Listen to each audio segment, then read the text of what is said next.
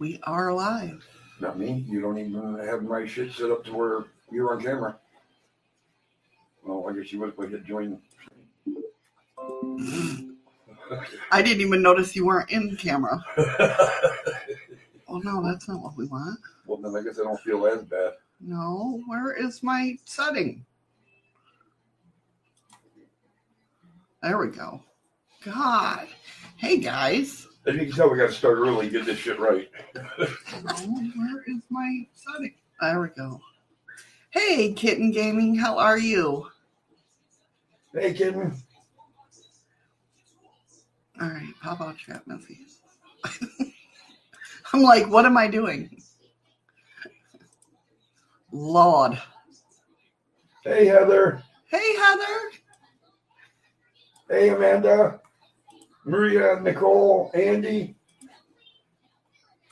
Hello, Amanda. How are you guys today? Happy Monday. What the hell's so happy about? I don't know. Oh, I got to tweet out. It's Monday. Here we go. Supposed to have the night off work, but I got to go to work. I know. Lord. Get everything ready. All right. How are you guys? Good to see you. It's good to see you.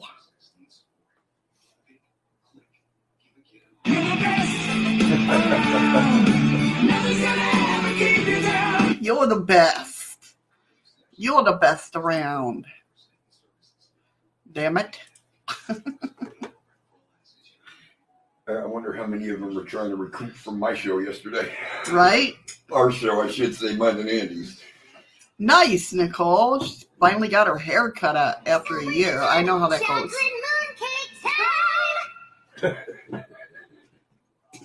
Everybody's spreading the moon cookie love. Doing good, Heather. We're good. We're good. Definitely. Definitely. A little tired, but all right. Definitely a big shout out to Andy, though, for yesterday. And Amanda and all the other ones that came in and had a ball. One meter of hair. What's that in American? I don't know. Oh, thank you, Heather, for the lemons. If she'd have said a yard, I know that's 3.25 feet. I don't know what that is in American. In the metric system. She says, ask Andy.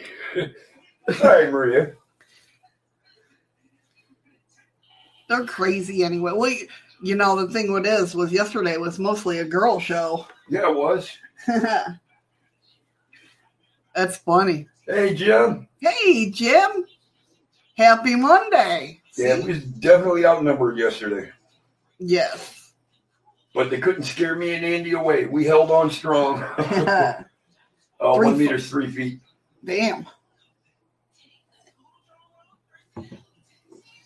That's a lot of weight lifted. Yeah, woman power. Aw. That's understandable, Maria.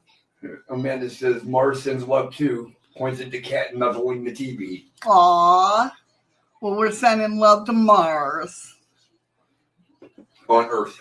You got a snowy Monday? We don't actually have snow today. I was saying she had fun playing the wizard game. It was fun. I wanted to play it last night, but I'm like, no, I can't get too far ahead of Mr. Minkster because he really will kill me. Yes, Rain was on. Thank you, Nicole. We actually got Rain to come up on panel. That was really fun. I had fun playing that. Yeah, if I get it too far ahead of him, he will. Considering, you know, I have to be careful because he did start, he was like level 27 or something, and he started all over so we could move up in the ranks. Hey, Hello, Love Wanda. Love Wanda, how are you? Good morning. I think, was it Amanda that we also had up on panel? I believe so. No, not yet, but we'll let you know. All of a sudden, you hear this rumbling going through. Delivery for Mr. Eddie? Yep, so it was Amanda. Yeah, I thought so. I thought so too. Yeah, it was a crazy show. Were you eating a hot slice of pizza? Were you like he does every time he eats something hot? That's true, Andy. That is so true. And he says I've been in a state of shock from having two women on panel and numerically outnumbered by them in chat yesterday. That's a scary, scary thing. But all the other guys ran and hid. Right? It's like all the guys just disappeared. Oh, just messy. Gotcha. I'm having an awesome morning myself. How about you? I'm doing good. Yeah. Hope you're having an awesome morning. Oh, you didn't have to hide anything. Nah, believe me, you guys see how to eat on here all the time. Double points! Haha. Eddie warned me.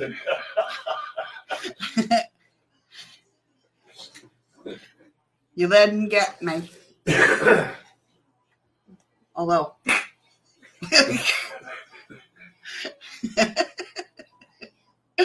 Oh, Lord. Amanda just got smacked. Mm-mm. Why are you smacking me? Heather did.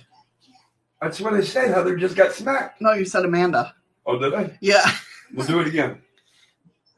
Now they both got smacked.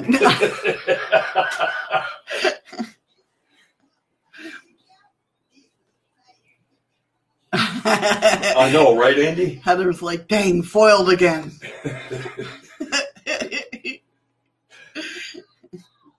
All right, there's a new one. That's a cute. Does that have three eyes? It looks like when it howls, it's got three eyes. That's funny. I like it, though. I like it.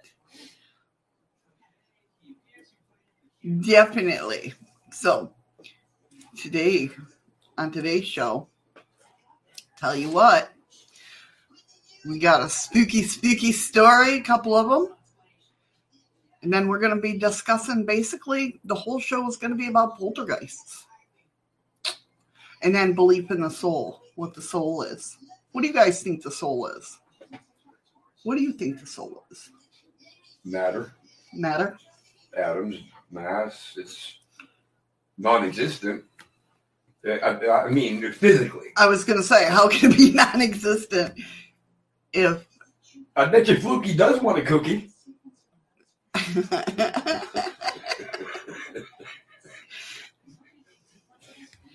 So you guys, I'm not saying that.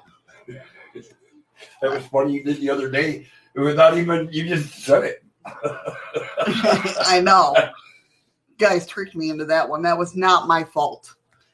Energy, Nicole says energy. Well, that's, Amanda did. Or Heather did. Heather said it. Oh, and Nicole said it. See, they're on the same page. Well, that's what matter is energy.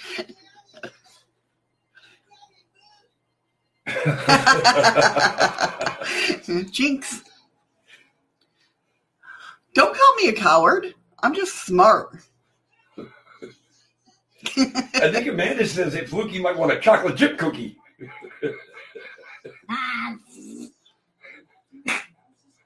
I slapped him for you, Nicole. Oh, boy.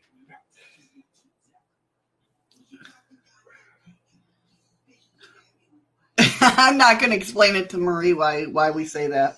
I was going to, and then I'm like, no, I'm not even going to touch on that. We'll just say Nicole has dogs that listen. And one understands English quite well. Sea lions, cookies, and mice. Oh, my.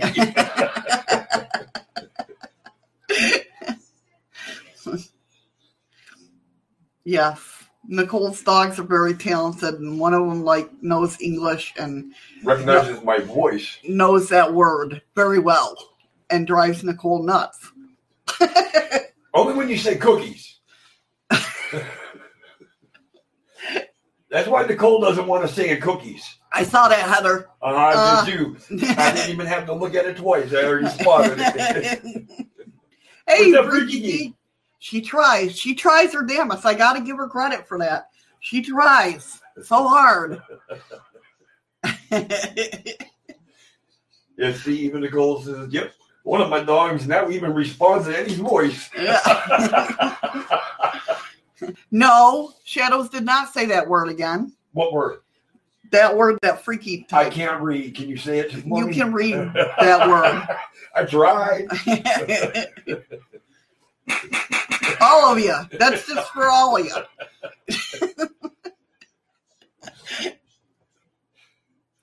Right, Jim. Exactly. Well, y'all act like saying cookies is swearing.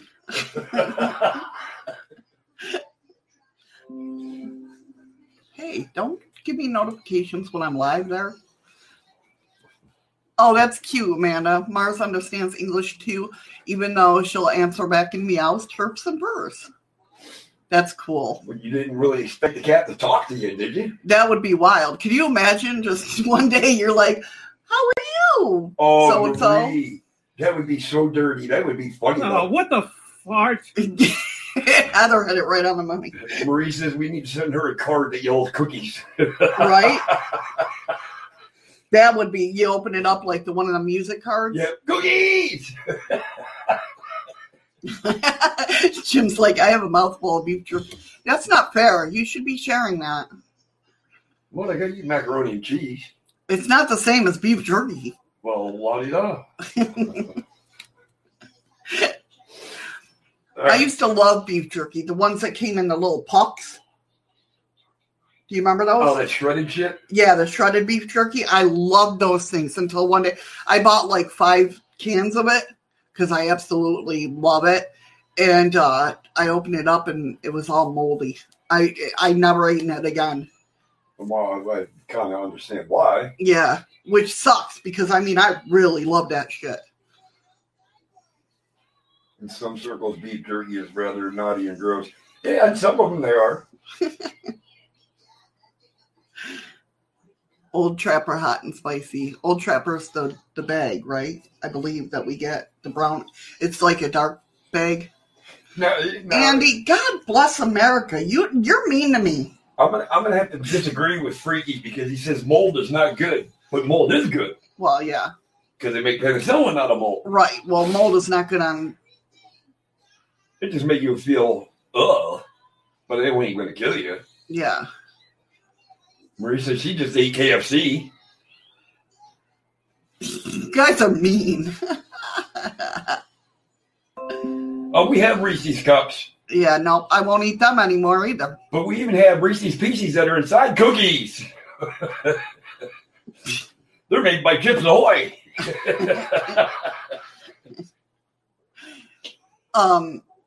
Yeah, I can't eat Reese's Pieces or Reese's Cups anymore because of that freaking stupid ass thing on Facebook. Yes, Amanda, there are some cheeses that are actually made straight from mold. Blue cheese, which I like.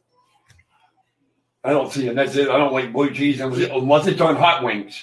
Right.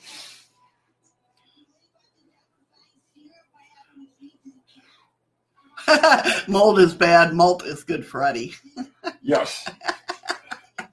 I have to agree. Malt is very good. So, yeah, like I said, Oh, Nicole's swearing in 4 different languages. See, you guys are in trouble. Freaky says I've never had blue cheese myself. I like happy foods. Yeah, I love blue cheese.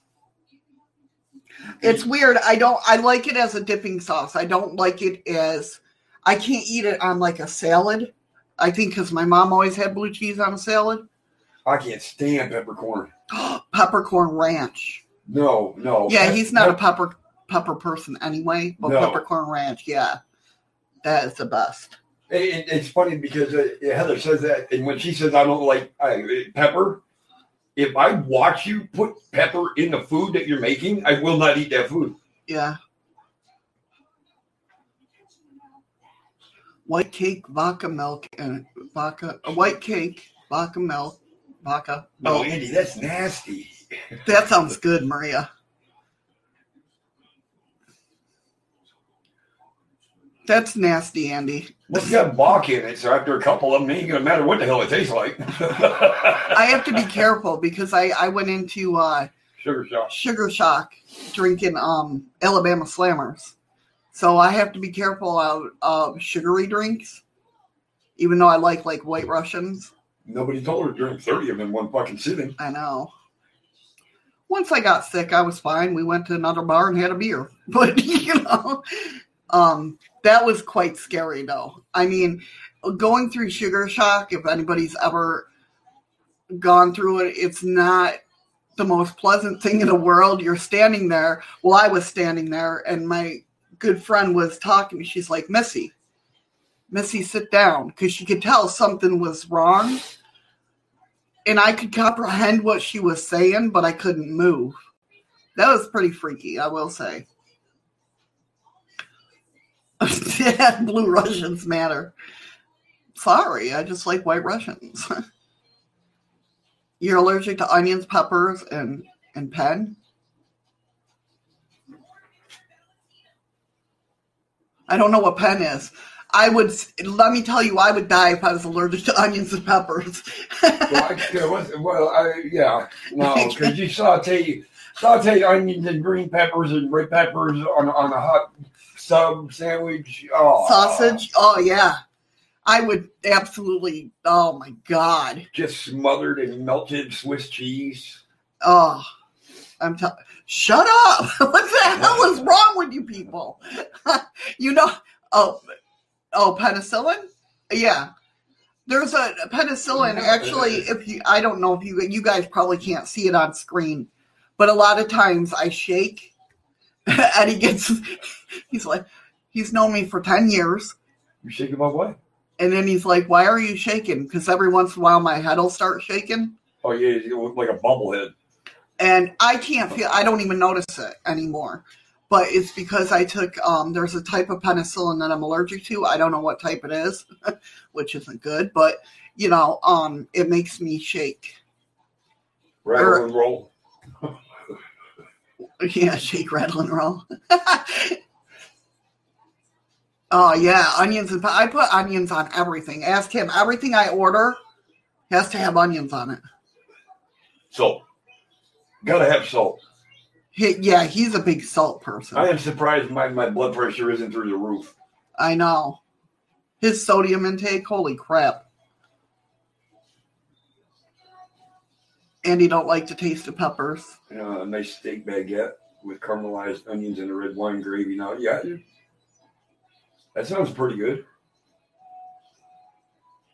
I used to make that topping for our ribeye, remember? Yeah, that was pretty damn good. Gorgonzola sauce with heavy cream and onions and mushroom in it, and you slowly melt it down to where it thickens up, and you pour it over the top of that. It almost tastes like French onion dip.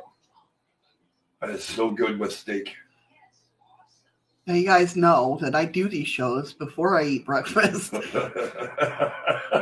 And knowing that it's Cheap Chicken Monday, and that I'll be having chicken afterwards with my macaroni and cheese. Well, that's if I go back over to the store to get the chicken. They didn't have it ready. Hey, Linz! These guys are just mean. I'm not hungry. Well, you ate your mac and cheese. I didn't yet. Well, that wasn't my fault.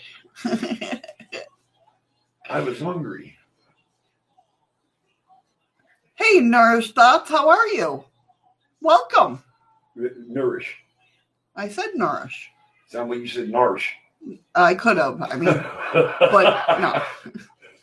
I do readings on Tuesdays. But if you come back tomorrow, I'm definitely going live tomorrow with readings. People, do not hold your breath. Jim says, now I'm hungry for KFC. See? It's wrong. We're doing good, Nourish. Now, you got me saying it. Nourish. Nourish.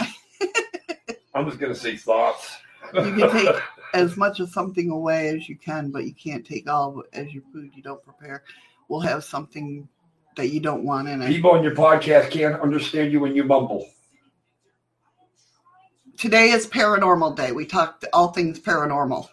Well, right now they're talking everything food, but Mondays is paranormal. There is a schedule up on my channel. Snickers bars for everybody. Yeah. Oh, I love popcorn chicken. Yes, that is good. That is good. You'd think we'd be tired of KFC chicken, though. You would think. I love their potato bowls. Remember those? I'm just talking about how much KFC we used to eat in New York when we lived in a tent. Yeah. Apparently, freaky. Food is paranormal now. Apparently. Hey, you know what? It is a dead living creature, so you never know. Dead living creature? It was a living creature. Oh, nice. Ribs and Buffalo Wild Wings. Yes, exactly. Well, you're right, freaky. The farts is dead food haunting us. That is true. It's not haunting us. It's haunting everybody around us. Ron! Thank you, Ron. Thank you, Ron, for the diamond. You got a good picture with it. Watch it be a plate of food. I If you're hungry, don't come in here. You'll be starving by the time you leave. I have to choke down my coffee because I'm so hungry now. How you doing, Ron? I know. I'm sorry, Freaky. Freaky's like, I wasted a diamond while Shadow was playing the game because I didn't have on my sounds or anything. 8 p.m. your time. It's noon our time. So you're going to actually be going live as soon as our show ends. Why, where is she? Over the pond, I think. Over the pond? You're outside? It's beautiful out there?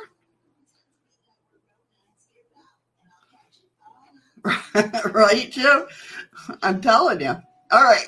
So, welcome, everyone, to the Shadows of the Moon show with a little bit of chaos.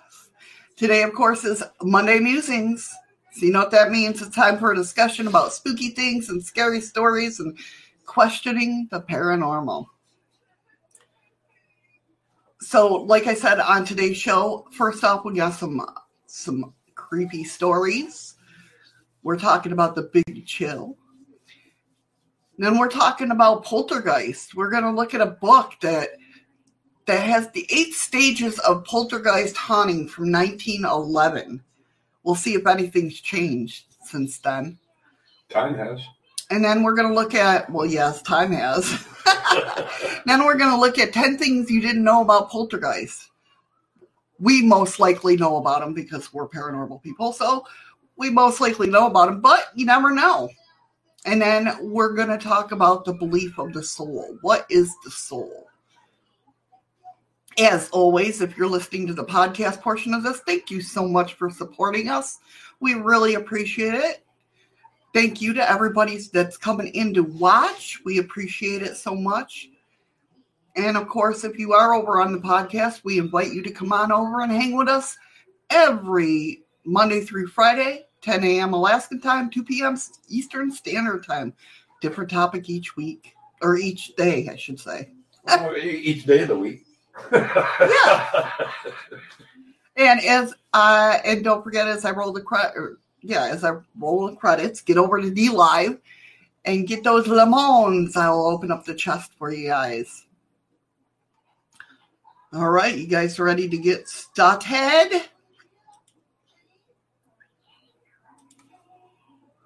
Let me pull up the story.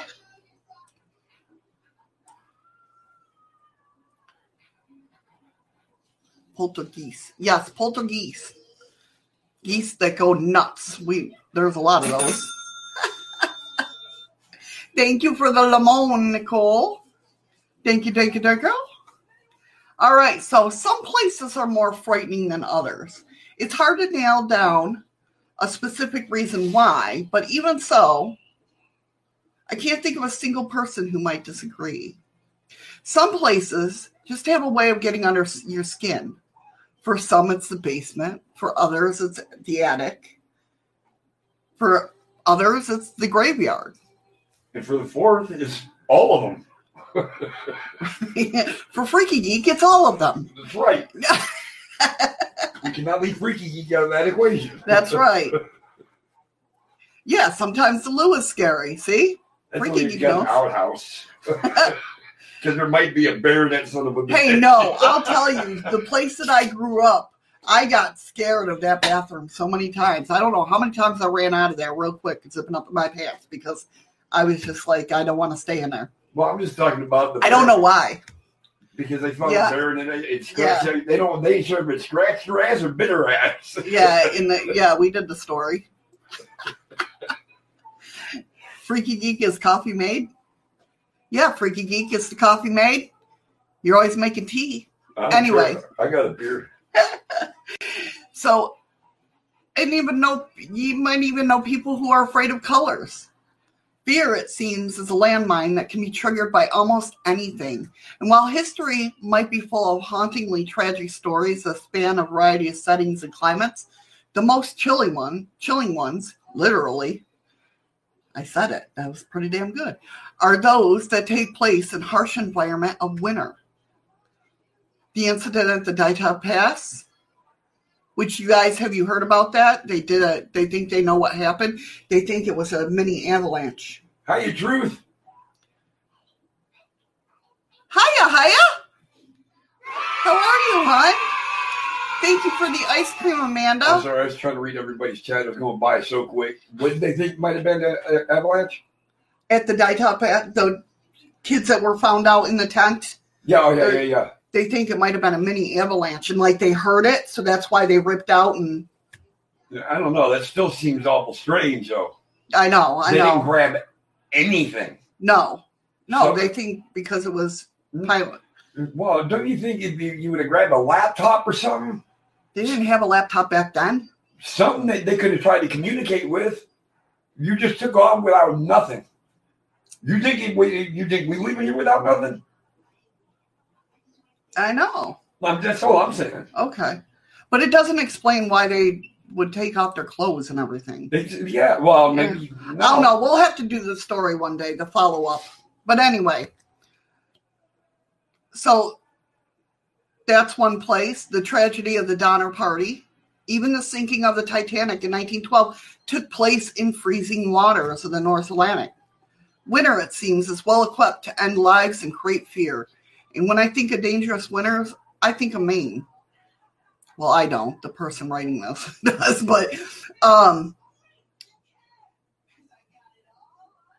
and you think about it, if you love horror, you might think of Maine too because of Stephen King. But even though he's tried hard over the last few years to make us believe in Derry and Castle Rock and Salm's Lot, the state has enough danger of its own. Maine is also home to nearly 3,500 miles of coastline, more than even California, and that's where the real action happens. The Maine coastline is littered with thousands of small islands, jagged rocks, ancient lighthouses, and even older legends, and all of them in the cold north, where the sea is cruel and the weather can be deadly. It's often there in places that are isolated and you lifted up your arm, and I thought the eye points thing was coming up. I'm like, that's why I paused. Go ahead, itch. Oh.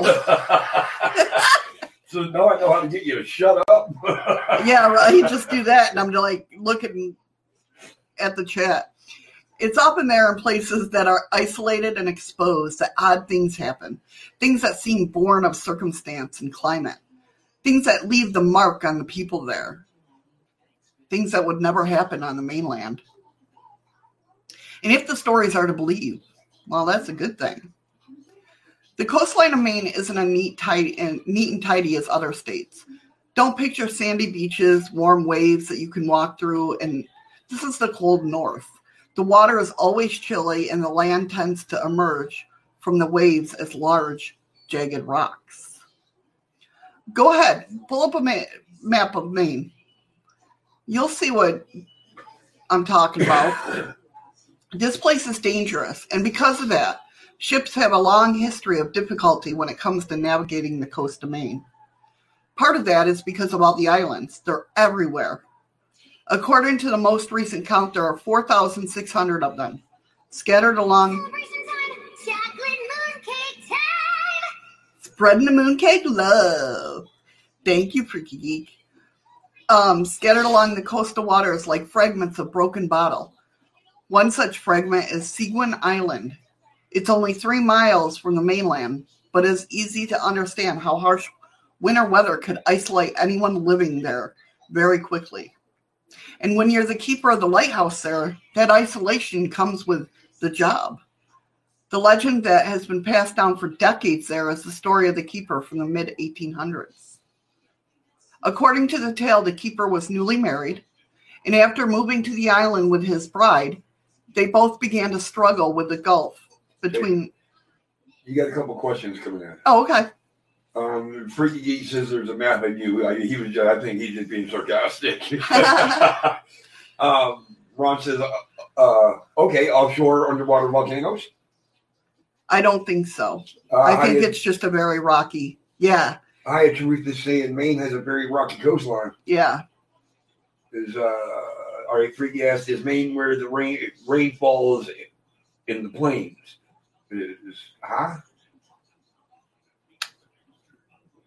I don't know. Never seen it rain inside of a plane. Like what type of planes? Are you talking about flying planes, or are you talking about planes like in isolated planes? Yeah. I hope he's not talking about real planes. I don't want to go on a plane if it's going to rain inside of it. All right, go ahead.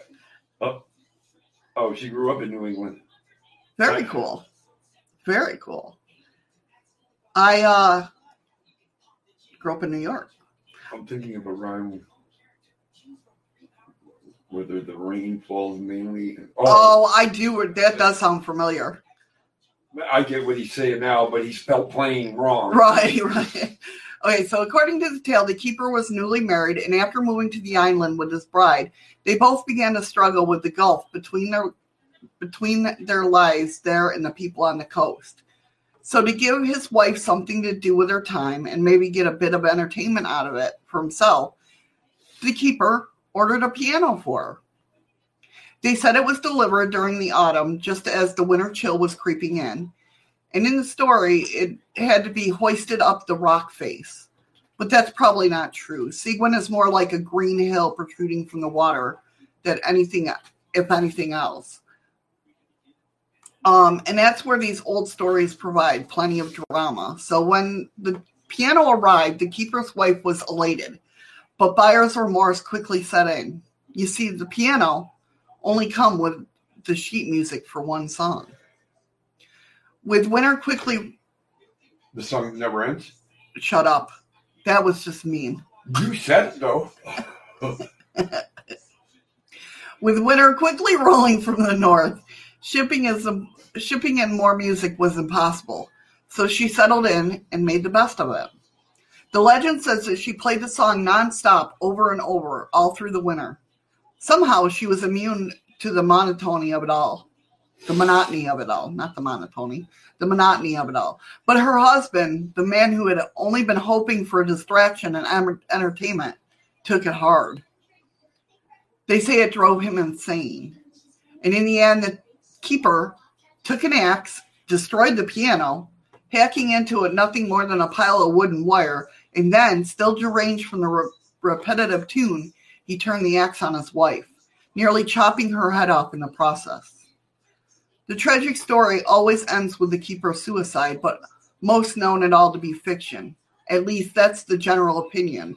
But even today, there are some who claim if you happen to find yourself in a boat in the water between the island and the mainland, you can still hear the sound of the piano music drifting across the waves.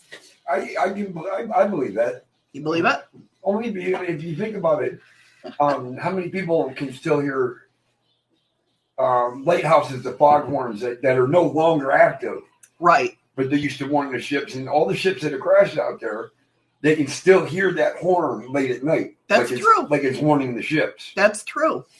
So something like that, that's what drove him insane. Yeah. So it's going to stay around with him. So yeah, I can see that happening. What do you guys think? I know, man. It's better than getting a song stuck in your head. Freaky says, shame it's not the show that never ends. It's a small world. You guys are mean, man, today. What the hell? First food, now they're going to play name all this songs that will get stuck in my head.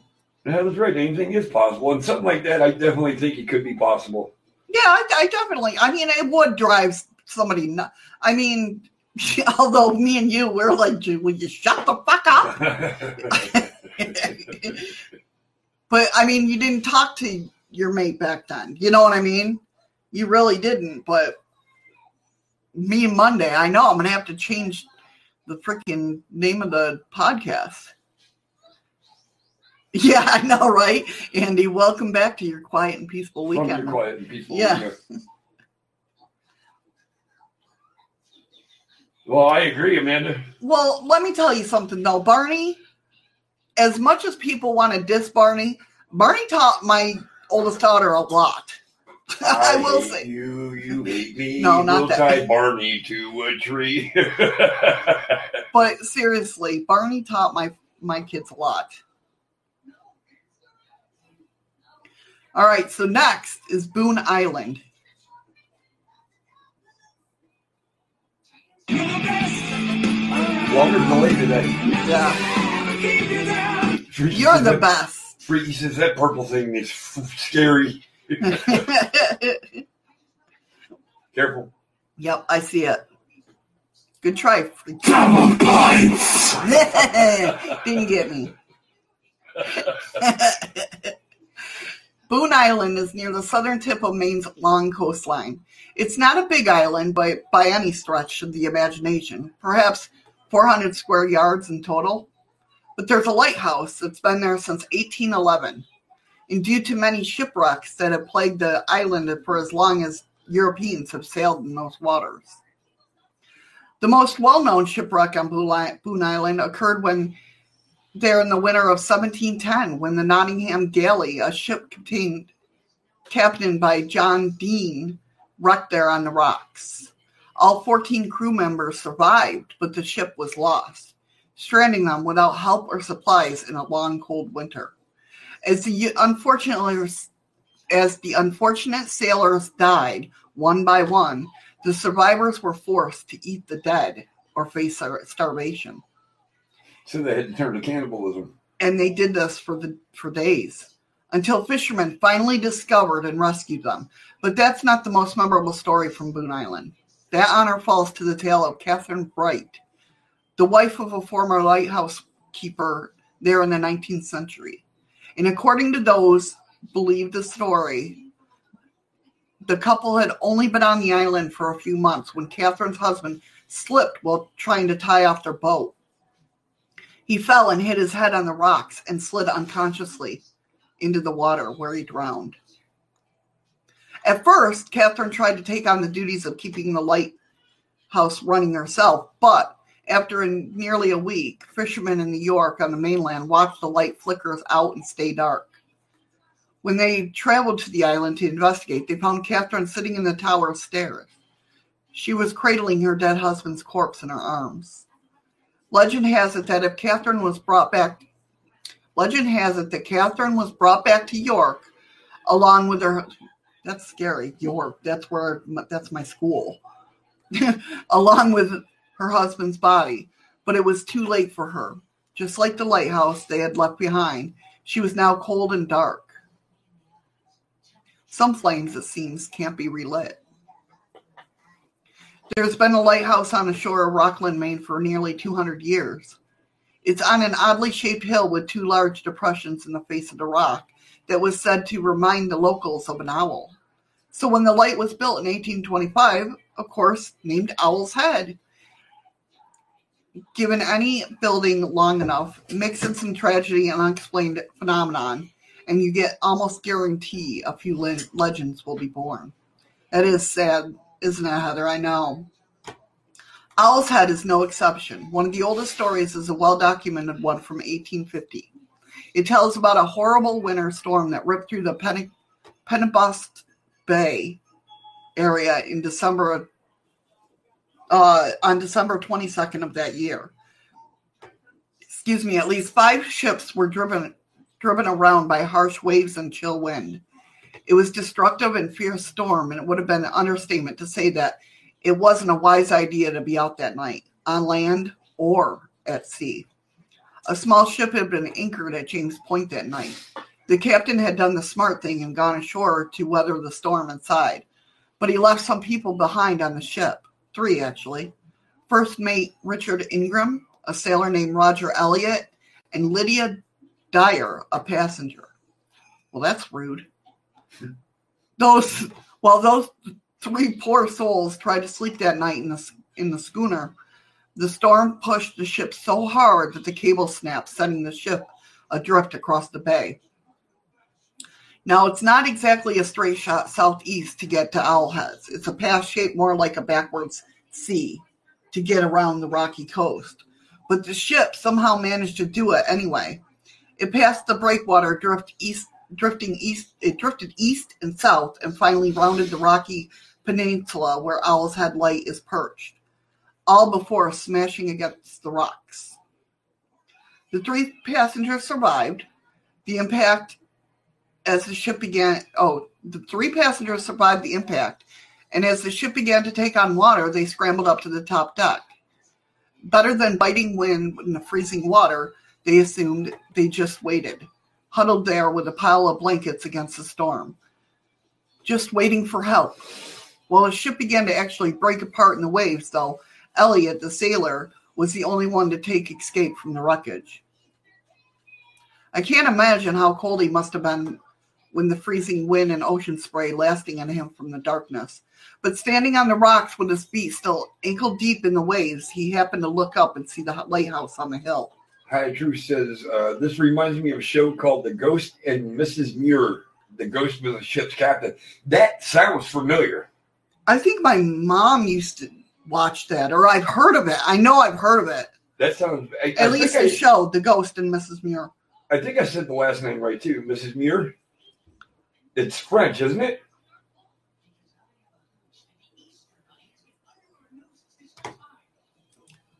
So it says if he was going to find help, that was his best option. So he began to climb. He practically was dead by the time he reached the lighthouse. But when he knocked, no one answered. A moment later, the keeper of the light rode up the path on a sleigh, having been out for supplies, and realized at once that Elliot needed help.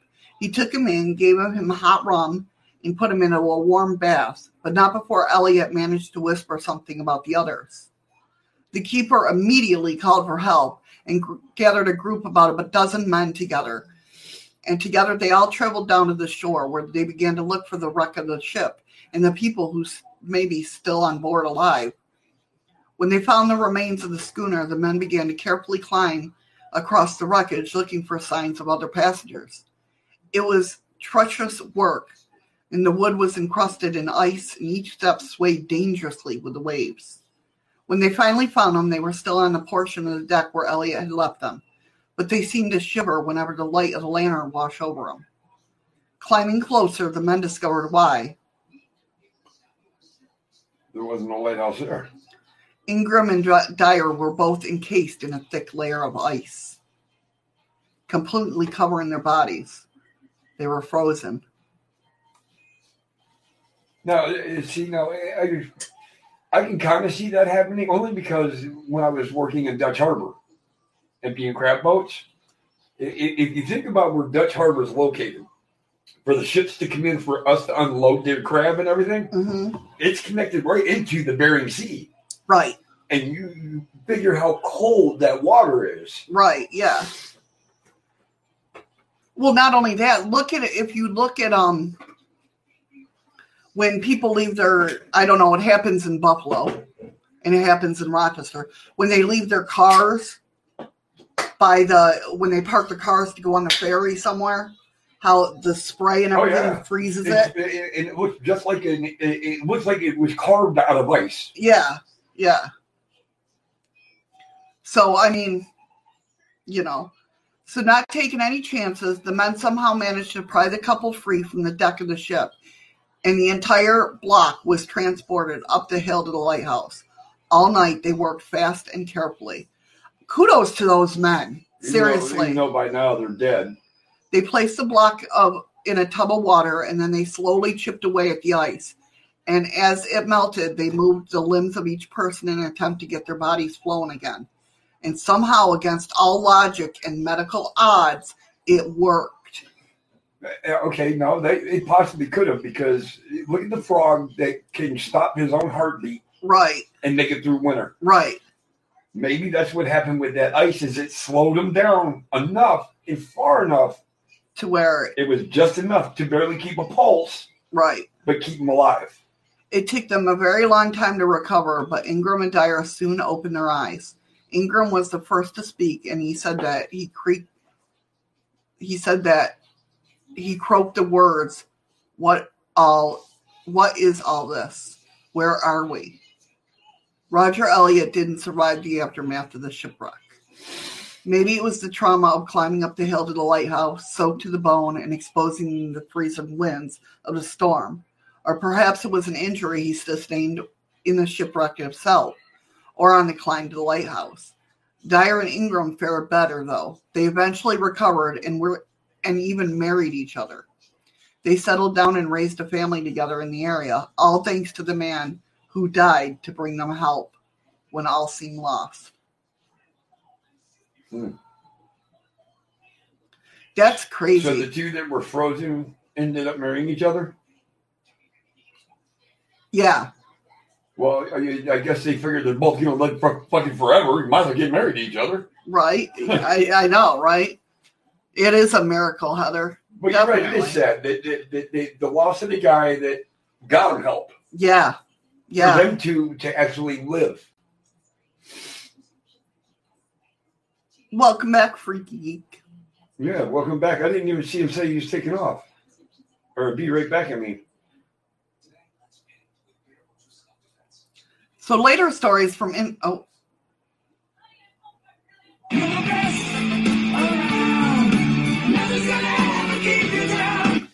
the best. It's like I said, it's got a longer delay for some reason. Yeah, it does.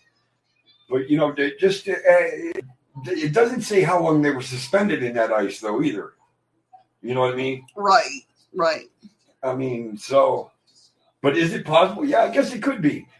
I mean, who was it that wants to be deep frozen when he dies? Well, not Walt Disney. Yeah, Walt Disney. Yeah, isn't he? Cryotonic. Isn't he frozen? Nobody really knows for sure. It's a conspiracy theory. His kids say no. Well, would you say Some yes? say his head. Others say because of the brain, Yeah. Others say the whole body. Well, I don't think the brain's going to do much good if he ain't got the rest of it. Well, that way they can transplant the brain. Oh, yeah, I guess. Right, Heather, yeah. See, she said no, he isn't. He was cremated. Do you have ashes to prove it? Do you have the ashes, Heather, to prove What did I just say? I know. You sure he's not turned into turtle wax? He might be turned into wax and put in the wax museum. That would be free. Yeah. Wasn't that on like Crips, Tales of the Crips or something? There was or Friday the 13th, one of the two. Hey, Giggles. Hey, Giggles. How are you? But yeah, that was on. It was on Supernatural at one point too. Oh, where they turned somebody into wax? Yeah, Paris Hilton came to life. Yeah, came to life. All right, so let's get into the creepy stories. All right. Later stories from inside Owl's Head Lighthouse have been equally chilling. Although there were no other tragic events on record there, it is clear from the first-hand experiences and accounts of those who have made Owl Head their home that something otherworldly has taken up residence there. The Andrews family was one of the first to report any sort of unusual activity on the property. this person can't find any record of their names, but the keeper and his wife lived there along with their elderly father. According to their story, one night the couple was outside and looked up to see a light swirling in their father's window. When they climbed up the stairs, they found the older man shaking in his bed from fright. Some think he might have seen the old sailor, a common figure witnessed by many over the years. When John Norton was a keeper in 1980, he claimed to have seen the same apparition. He had been sleeping. Thank you for the diamond, Nicole. Thank you, Nicole. A creepy diamond from all your creepy fans. Oh, thank you, Nicole. He had been sleeping, but when a noise woke him up, he opened his eyes to see a figure of an old sea captain standing over his bed, just staring at him. The old sailor had been blamed for mysterious footprints that tend to appear in the snow, footprints that could be found on the walk toward the house. That sort of got me. I put my hand up. I know you put your hand up, but I thought the delay was longer. So, the prints never seem to have an origin point and always end abruptly in the middle of the sidewalk. Others have claimed to feel cold spots in the house, while some have gone on record to swear that a brass fixture inside the lighthouse, fixtures that were usually tarnished and dark, would be found mysteriously polished. That's an awesome fucking thing. But I don't find that too weird when you find your little skulls that do their walkabouts. Yeah, my skulls will do that. They'll go on walkabouts and get up in the middle of the night, go to the bathroom, and step on one of them. It's like, what the hell was that? Yeah. Oh, it's one of her skulls. Mine too, Heather. Vincent Price. He's the godfather of horror, man. None of the keepers have been able to figure out who was doing the cleaning for them, though. There have even been other stories as well. Tales of the white lady who has been frequently seen in the kitchen, doors slamming without anybody in the room, and silverware that have been heard rattling in the drawers. Despite this, though, most say that they feel peace when they're there. More at peace, at least, when they are with the old bearded sailor. In the mid-1980s, Andy German and his wife Denise lived there for a while tending the light. They moved in and settled into a life on the harsh coast of Maine. Andy divided his time between tending the light and a series of renovations to the old lighthouse, which left the yard outside rather chaotic and full of construction materials. One night after climbing into bed, the couple heard the sound of some of the building supplies outside falling over in the wind. Andy pulled up his pants and his shoes and left the room to go take care of the mess before the wind made it worse.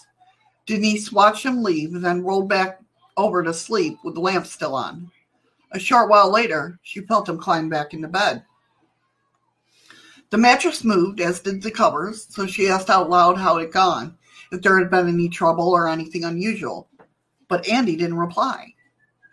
So Denise rolled over. When she did, she found that Andy's spot in the bed was still empty. Well, almost. In the spot where he normally slept beside her, there was a deep depression in the sheets, as if an invisible body was laying right there beside her. Of course, it was just the dent where Andy had been sleeping moments before. I was just going to say, couldn't it be something that she wanted him there so bad that she felt him get into bed? Well, that's at least what she told herself. Maybe they had memory foam. Maybe. But thinking back on it later, Denise admits that she has doubts. There were moments when she was laying there staring at the impression in the sheets and she could have sworn the shape was moving. Maybe she was too level-headed to get upset, or perhaps she was too tired to care. Whatever the reason, Denise simply told whoever it was to leave her alone, and then that's so me, and rolled over and fell back to sleep. That is so me. Well, what the hell? You throwing Advil around? That was stuck. At breakfast the next morning, She wanted to tell Andy about the experience, thinking he would laugh it off and help her explain it in a way. Explain it away. But before she could, he told her his own story. It turned out Andy had an unusual experience of his own the previous night. He explained how he had exited the room and stepped into the hall that was dimly lit. He saw what he could only describe as a faint cloud hovering close to the door. And this cloud, he said, had been moving. According to Andy, he walked down the hall, and it moved up to his feet and then passed right through him. That's when Denise and Andy asked Andy where the cloud had been going. Into the bedroom, he told her. Why?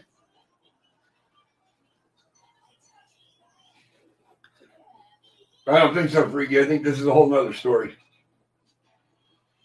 What's that?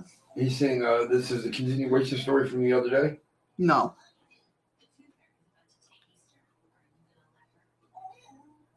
So what are you hesitating for? I'm sorry. So it says you don't. So anyway, the cloud went into the room and apparently laid down with Denise. Maybe they were in his bed. That is so me, though. Will you just freaking leave me alone just for tonight, please? I got a headache.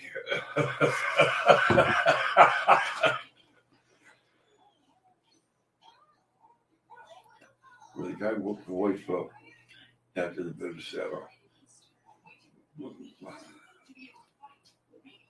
The guy didn't wake her up, Freaky. This here was the next morning when she got up on her own. And then he came home then? Yeah, he was out. Remember, he was out getting. Yeah, he was out, and then they explained their stories to each other. Yeah. Oh, what the fart? Right? I know, Freaky. It's close, but it's not the same one.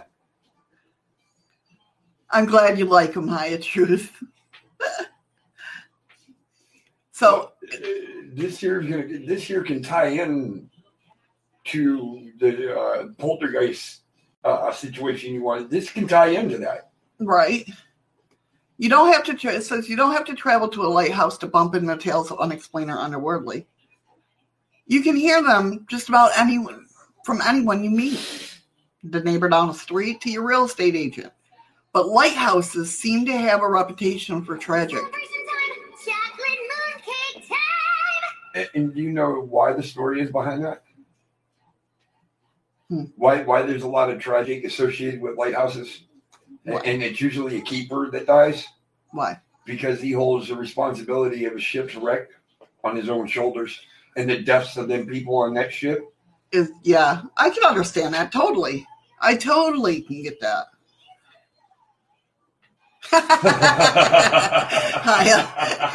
You took the words right out of my mouth. Babe, not tonight. I have a headache. LOL.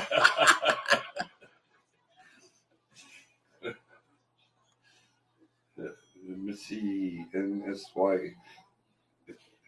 Instinct's good. Hello, Anton. How you doing, Anton? hon? I'm still listening to Woman in the Kitchen. Andy naked again. He could be. You never know with that Andy guy. Ever climb the stairs of a lighthouse? Takes your life in the hands. Yeah. And they tend to be dangerous places, and they're going to get their share of tragedies. Definitely. So this is but lighthouse seems to have a reputation for the tragic. And maybe that's understandable. These are, after all, houses built to help save lives in a dangerous setting. It might be safe to say that the well for these stories runs deeper than many places. Hi, Pammy. Hey, Pammy. But are they true? Like a lot of stories, it seems to depend on who you talk to. Keepers across the decades have had a mixed bag of experiences. Some see odd things and some don't. Maybe some people just connect to the stories more than others and go looking for hints and signs where there are none. You got to stop and think of a sleep pattern of a lighthouse keeper, too. It's not like he gets a whole lot of sleep. Right, yeah, that's true. Hey, Freaky, hurry back. Hurry back, Freaky Geek. One recent family described their time there as normal. They never saw a ghost, never watched objects move, and felt right at home the whole time they were there. How long were they there? I don't know. Another family, though, acknowledges that something unusual seemed to be going on in the lighthouse. They would find light bulbs partially unscrewed, and thermostat would constantly readjust itself. Perhaps whatever there was haunting the lighthouse in a very environmental conscious. It just had been environmentally conscious. It was trying to save energy. Right. It's easy to laugh off most of the stories, but we never lived there, so we've never heard or felt something that we can't explain away. And most samples of data, there's always the outlet. Another family who lived in the lighthouse in the 1980s claimed it's a lot of hauntings in the 1980s. I've noticed that, at least from this story. Probably when there was a lot more shipwrecks, and because you didn't have the radio communications and the stuff you do today. Right. Another family who lived there in the 1980s claimed to have experienced their fair share of unusual activity, though. One night, while Jared and Debbie Graham were asleep, their 3-year-old daughter, Claire, quietly opened her eyes and sat up in bed. She stared into the darkness for a moment, as carefully listening to something, and then climbed out of her bed and left her room. Her bare little feet patted on the cold floor of the hallway as she made her way down towards her parents' room. Inside, she slowly approached the side of their bed and then tapped her father on the arm to wake him up. When he did wake up, he asked Claire, "What's the matter?"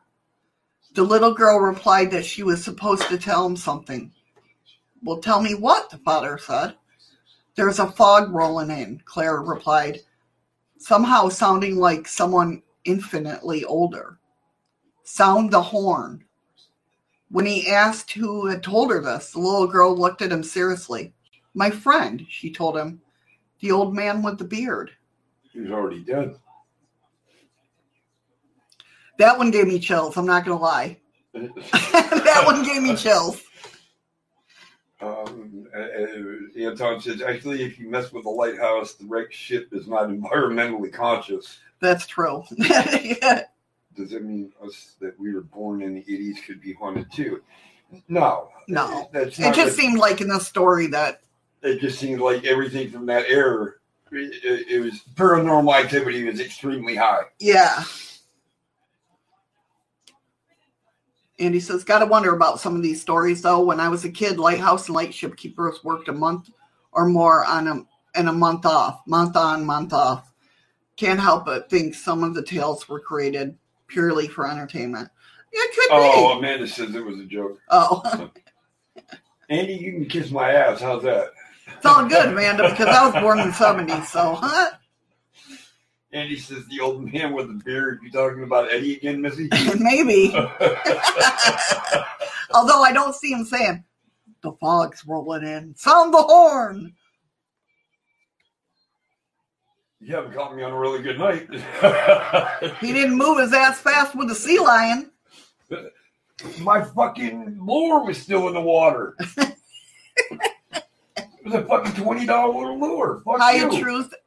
Definitely, I agree. The Fog, all those movies freak me out. The Fog, The Mist, all those freak me out. I think a lot of it back then had to do with a lighthouse keeper losing his mind and his life and everything, was because every time there was a shipwreck and somebody died, he knew it was his responsibility. Yeah, to keep them safe.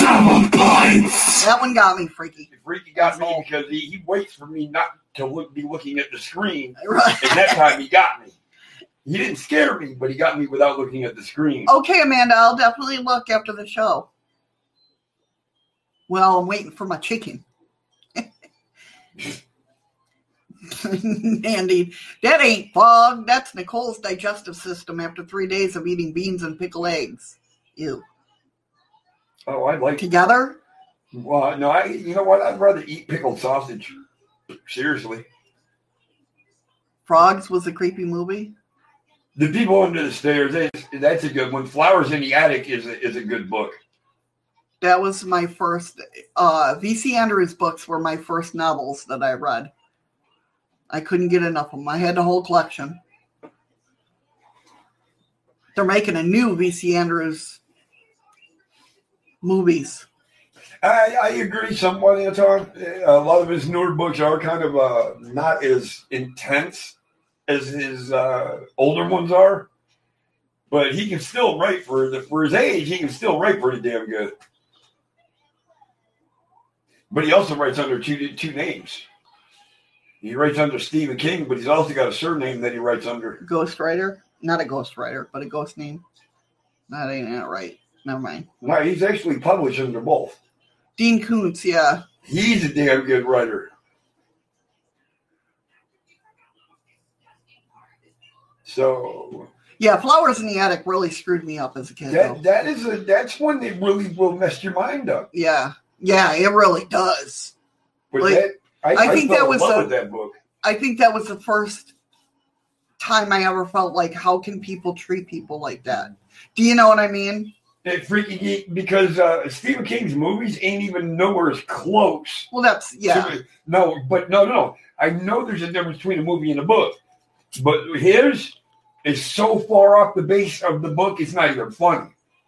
Right. What's up, Nubs? Hey, Nubs. Only writes I know is Dr. Seuss and Lady Bird.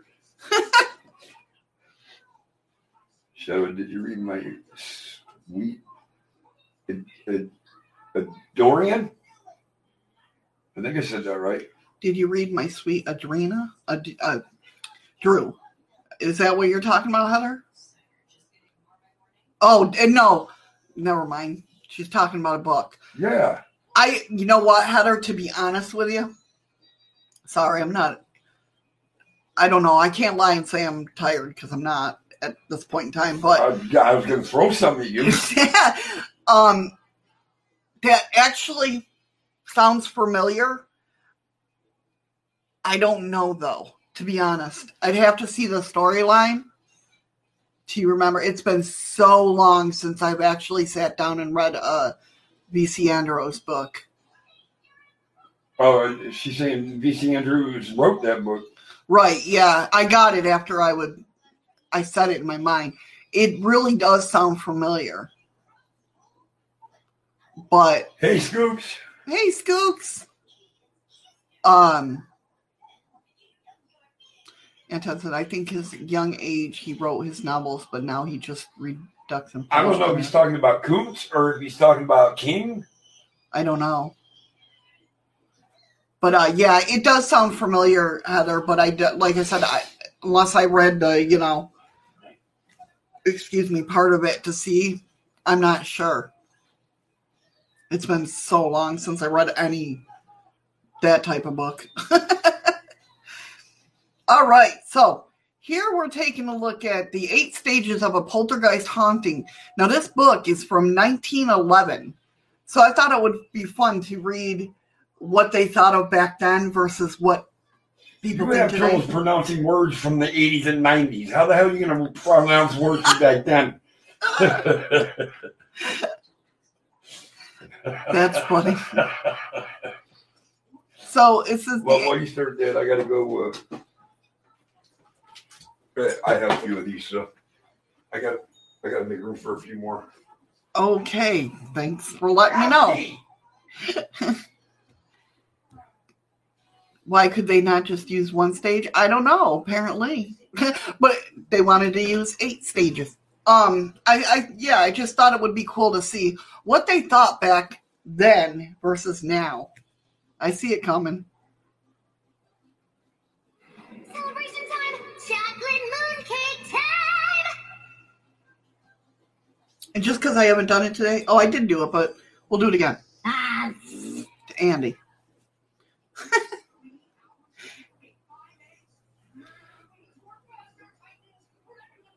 Richard Beckman. Yeah.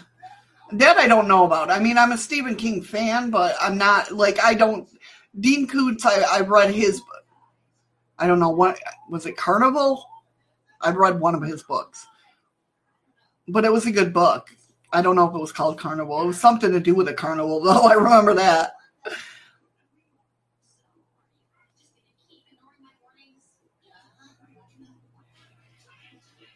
I used to do that to a friend of mine, Skook. She hated the cupboards open, and now I'm the same way. I must be the age thing. But now I hate cupboards open. I'm always scared somebody's going to, well, I've always been scared somebody's going to knock their head into them. But she used to hate having cupboards open, and I'd go around and open all her cupboards. Yes, I'm that type of friend. I'll fuck with you. You ain't stirring the story. No. I was waiting for you to come back. You don't have to wait for me. You keep telling us to shut up so you can try to get going on the damn next show. So sorry.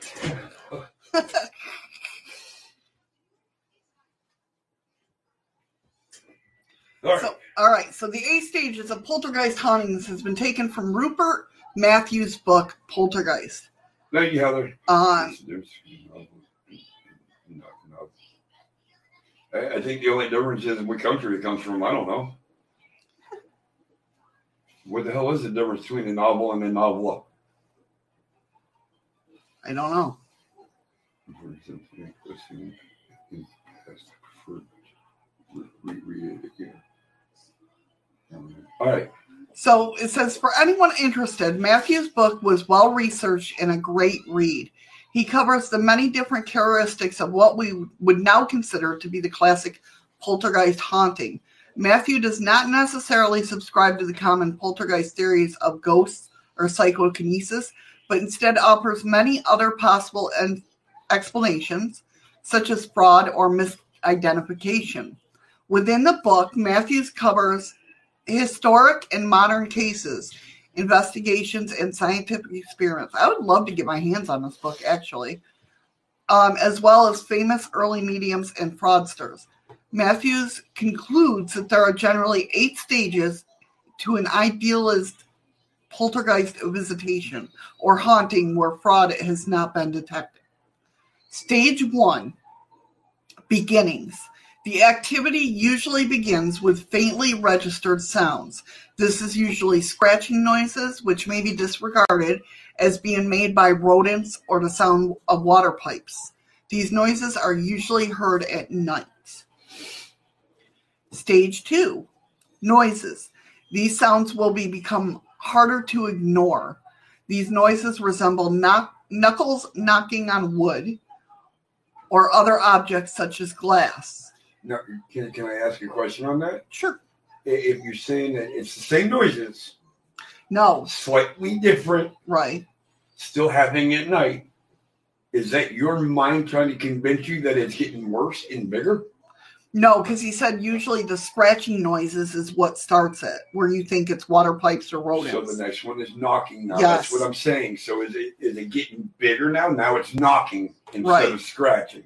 I don't know, but sometimes very loud cracking or unexplained banging noises are heard, but this is less likely. Objects can sometimes be felt to vibrate. At this stage, the activity may also be heard during daylight hours.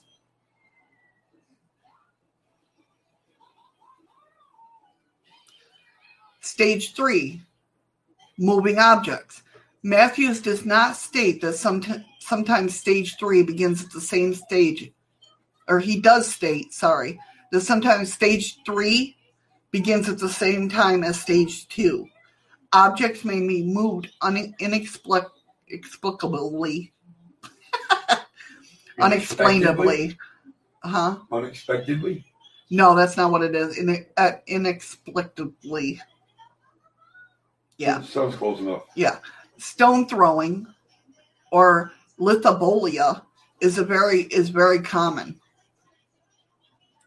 Now I got to look up lithobolia. Oh, it won't let me search this. How do you spell that word? Lith? Hold on. Okay. Okay. LITHOBO. OVO? B as in boy. Okay. LIA.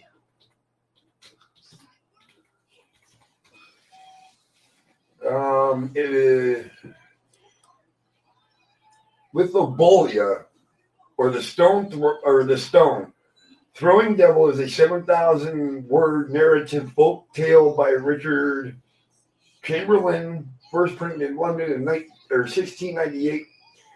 It is considered an early example of esoteric literature and supernatural horror writing. Definition is a superstitious ceremony or traditional custom. So it may be a means to reflect the deprived judgment and sentiments of others, disbelieving persons in a. So Okay. It's a way to say no, it's not true. Right. All right. Then objects may disappear and reappear.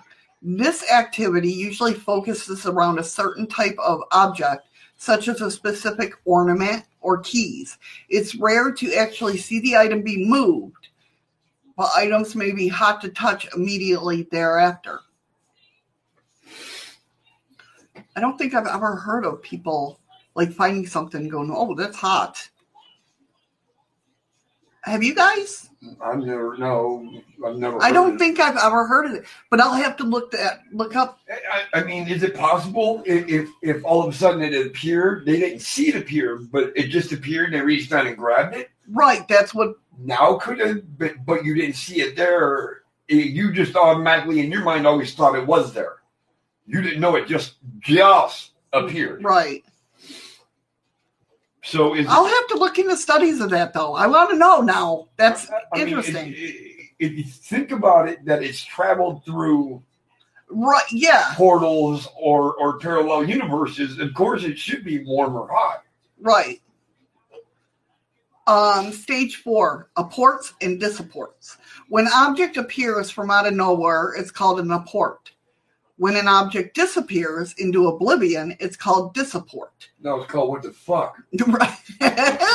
These types of activities are extremely rare, but have been reported. Wrong show, freaky. Wrong show, Scoops. No. They're talking about poltergeist activity. Talking about puberty and young girls? What the Yes. fart? Yes, what the fart? Yeah, because that's when poltergeist usually happens with psychokinesis and that. What we just discussed outside. Oh, yeah, that's right, because it doesn't happen in young boys. It happens more in girls than boys. But it does happen in boys. Fart? Exactly, Andy. Hey, you do that. I have to do that. Stage 5, communication.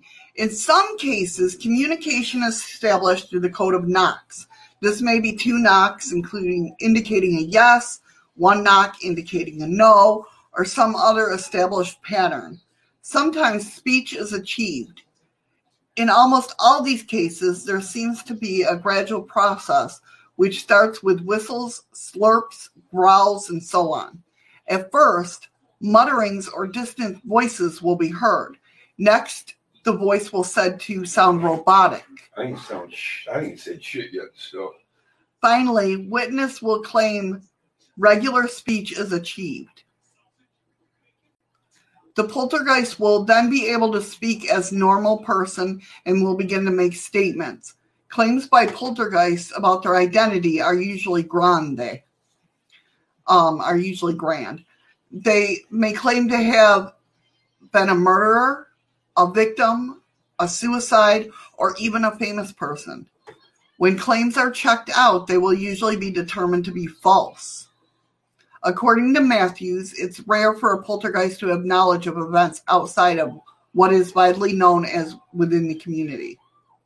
Matthews does not mention this, but it is interesting that many claimed spirit contacts through the Ouija board also share the same characteristics of deceit.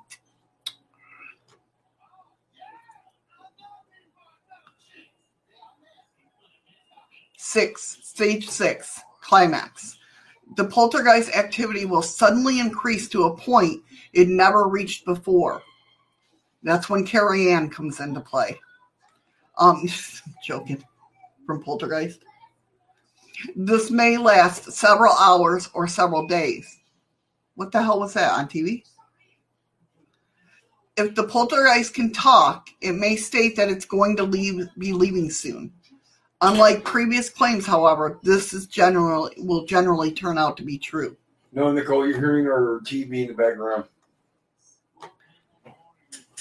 Stage 7, decline. According to Matthews, the decline is almost as much shorter than the buildup. The poltergeist will lose its abilities in reverse and gradually become weaker. Stage 8, ending. The activity may slowly skip to an end. Sometimes this poltergeist activity will reach a dramatic conclusion. In many cases, exorcisms or blessings may prematurely kill the activity. Sometimes the focused person leaving the premises may also cause the activity to cease. Interesting. I mean, it does sound like they report today about poltergeist that it comes in, starts shit, and then goes away as fast as it came. Oh, you blurry again? Other features. The idealized poltergeist haunting will usually have a focused person. According to Matthews, this focused person is usually a teenage female, but may be any age or gender. Some investigators believe that the poltergeist activity will center around one person, but this is not always the case. Matthew also states that it is often that the focused person or people are usually in a stressful situation of some kind. Examples given within the book are a divorce and attempted rape. Also note, poltergeists sometimes manifest physically. The apparition may be smoky or misty. Sometimes it will take on a human form, and sometimes the apparition may appear very strange, such as an animal or part animal form. Wet spots may also manifest, which smell like urine. Sometimes this manifestation can be seen as it's occurring and seems to come out of nowhere. Well, it wasn't urine, but it reminds me of that guy with the water. I was going to say somebody peeing in their bed whether we're thinking they're in the bathroom. You're right. But that guy, hey, Greg, how you doing, What's up, hon? Greg? Remember I did that story about that guy that had water coming out of his ceiling. He doesn't know where the hell it was coming from. Everybody, his friends or something, was saying maybe it's out of the bathroom from the apartment above you, but there was no apartment above him. Yeah, it was it was very cool. Well, he didn't think it was cool, but, you know, he would wake up like wet, and he's like, what the hell? And it wasn't just enough wetness to say that he pissed the bed. No. It was soaked. Yeah, it was like pouring out. It was definitely an interesting case, I'll tell you that much. It also says witnesses will sometimes claim to have been harmed by the poltergeist entity. Scratches and bite marks are often reported. Well, they're awful too, but they're reported to have appeared on a person's skin without explanation. In some cases, animals will perish. Fires will sometimes start in the home inexplicably in the Bell which case the poltergeist claimed to have killed Jack Bell. In one case, which is not in Matthew's book, a woman named Doris Bither claimed to have been raped by a poltergeist. Witnesses later supported her claim. The Bithers poltergeist account and investigation was made in the 1981 movie The Entity. I remember that movie. That was a creepy-ass movie. Thank you, Haya, for the sub. Well, thanks for stopping in, Greg, man. We greatly appreciate it. We really do. Yes, definitely. No problem, Greg, but thank you so much. Who subbed? Haya. Thank you, Haya. Thank you so much. I appreciate that. Yes, she does. I can't stand it, but... We appreciate it. Oh, my God. You know who Haya Truth is, right? Is that below? It's the one that drew my paintings. Is that her? Not drew, but painted my paintings. Is that her? Yeah. Oh, them were amazing. So it's important. I thought he did. I didn't know if he'd figure that out or not. Obviously not. Yeah, it was an awesome movie. The Entity. I tell you, that's one of the movies that freaked me out. You know, Heather, I is the new we. You are right. But when you say I, it makes we look stupid.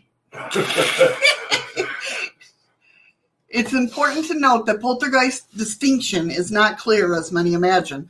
The characteristics of the hauntings often share many similarities with conventional hauntings. The word poltergeist means noisy ghost, which comes to represent a specific idealized type of haunting. Many individuals separate poltergeist from the traditional ghost because they believe that the spirits of deceased caused the other type of hauntings, and that there is a psychic explanation for poltergeist activity.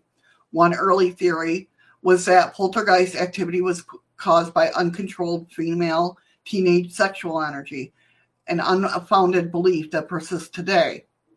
Myself, I do believe that poltergeist has something to do with telekinetic powers. That's my belief. Hey, Circle.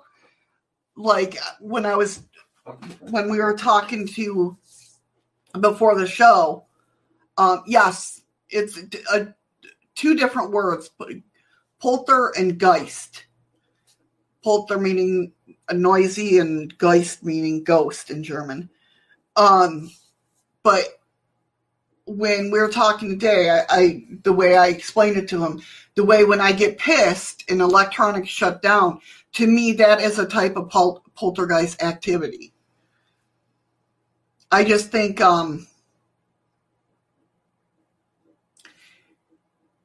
it's just something that you can control it when you get, used to it, but it's people like you, Andy, to give me the fucking wrinkles.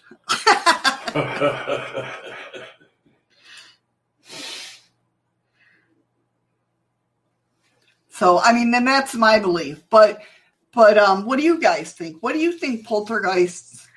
I think I'm just keeping my camera covered the rest of the goddamn show. It's that blurry, huh? Yep. I'm sorry, baby. You can't tell from your camera? I wasn't looking. I don't look at it, the stream. Oh yeah, it's blurry. It is like how it storms here when I. It absolutely could be, Amanda. Yep. That to me would be a type of poltergeist. Whatever energy, that's chaotic. They can't see you making faces at me. So Why is chaos got to be part of this? I can say all I want. You guys can't see the faces he makes at me. No, but they can hear what I'm going to say.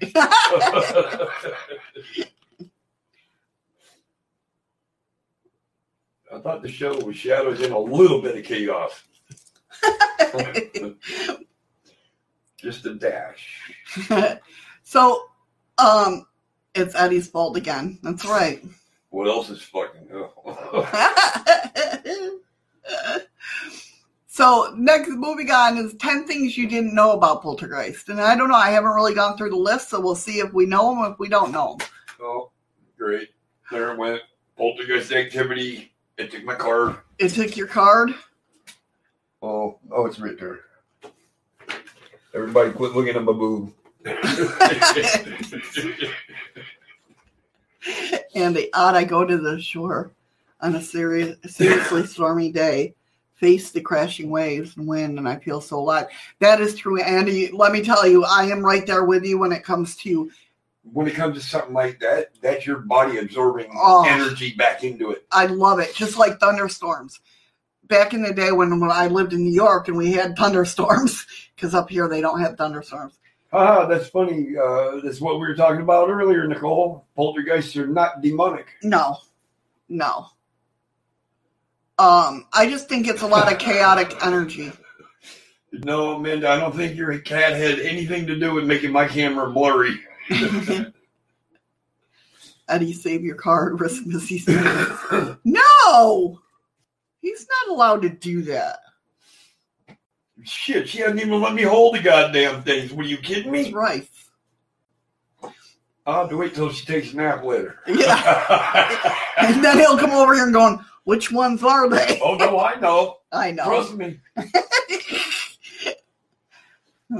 But, yeah, when there's a lightning storm and I'm around, I get very, it's relaxed. No, I get very you souped get up. Charged. Yeah. You get relaxed. Yeah. I feel like I'm in my own element. Freaky says laughed out loud and she giggled while she said it.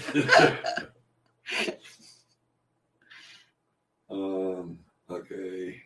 The cars labeled as shadows. It doesn't matter what the hell they're labeled. That's right. That's right. Does not matter what they're labeled. What are they? Shadowscapes.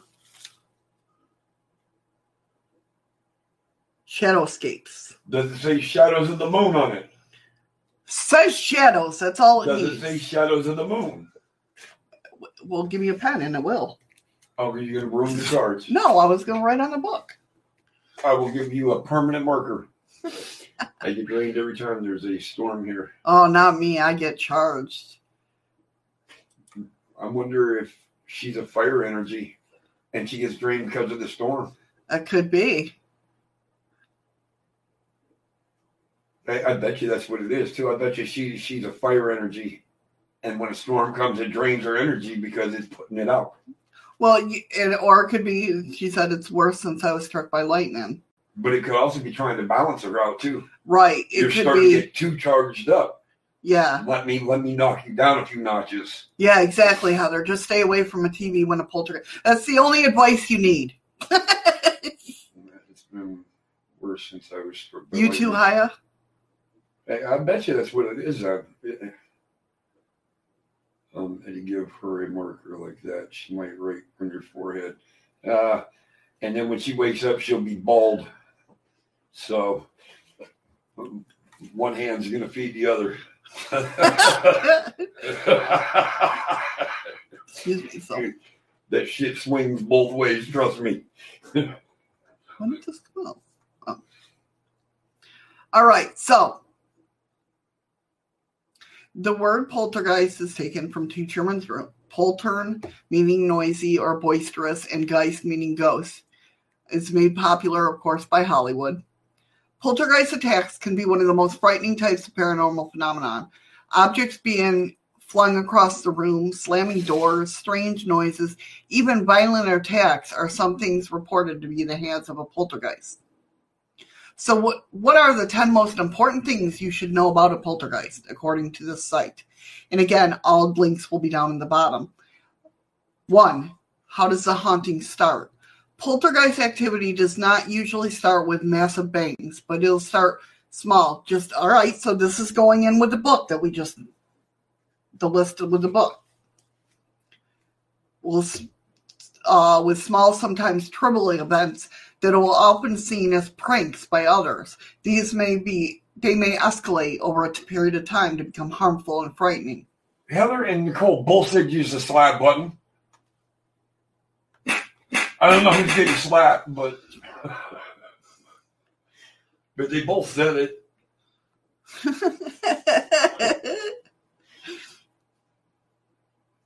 There was a case of a man who was haunted by poltergeists who kept messing with him when he tried to date a woman. I heard of that. I don't know where I heard of that. Ron says his phone overheated. That's not poltergeist, dude. That's just, you need to stop calling them sex lines. Well, that sucks, Ron. He was on a roll. They call him butter over there.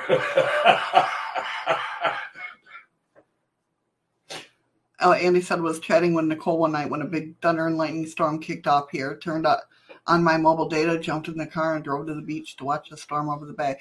That would be so freaking beautiful. I wish they had thunderstorms like that here. I did that in Florida when the hurricanes would roll in. Not always, Heather. Heather asked, doesn't poltergeist activity start sometimes? Sometimes when there is a child that is heading into puberty.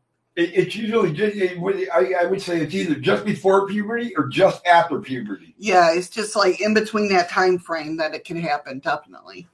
But in some cases. Oh, I believe that, Ron. I believe that. But yeah. But yeah, I can see that happening because that's when their body's going through a change, getting ready to go through a change, just finish a change. Right. Where all their energy, their internal energy is built. Right. And it's like static electricity just getting ready to let loose. Right, exactly. Chaotic energy. Yes. What's that spear ball that you can put your hand and make the? Oh, yeah, I know. You know what I'm talking about? Yeah. That's what it's like. It's drawing everything and anything that it can. Chocolate Right. mooncake time! I should change that to moon cookies. Yeah, you should. But that's what Skook and Freaky were talking about. Hey, but the way it was being worded, You thought that? Yeah, I get it wasn't coming quite across that way. Right. That's what I miss about living on Cape Cod, going down to the beach. That's what I miss about. That's about the only thing I missed about Florida. I'm trying to think. Cape Cod.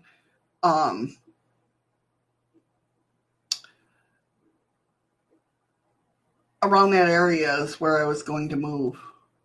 Oh. No, Cape Cod's in Florida, right? Oh, there's a couple different Cape Cods. I'm thinking Cape Cod in Massachusetts. Well, no, but that's not Cape Cod. I don't know. Hey, Boomer. What's up, Boomer? Plasma ball. Yes. Good job, Boomer. He knows. He's right on it. Thank you. I couldn't think of the damn name of it. But that's it. That's exactly what the human body's going through at that point in time. That energy is so built up, you have no control over it, and it's trying to grab everything and anything. Right. To try to ground you.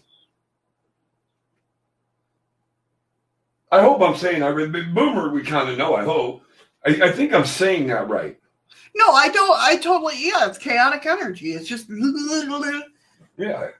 it's kind of like Cape Cod, Massachusetts. There's a town that you go to. Oh, what the hell town was it? I was going to move there. And I loved it because the kids' school was across the street from the apartment buildings, and then their water was right there. I think it's Cape Canaveral. Yeah, the Cape Canaveral. Yeah, thank you. That's why when I was like Cape Cod, I'm like, that's the Cape. That's Cape. Never mind. Yeah. It started with an H. I can't remember the name. Patrick. Patrick here just showed up. Hey, Patrick.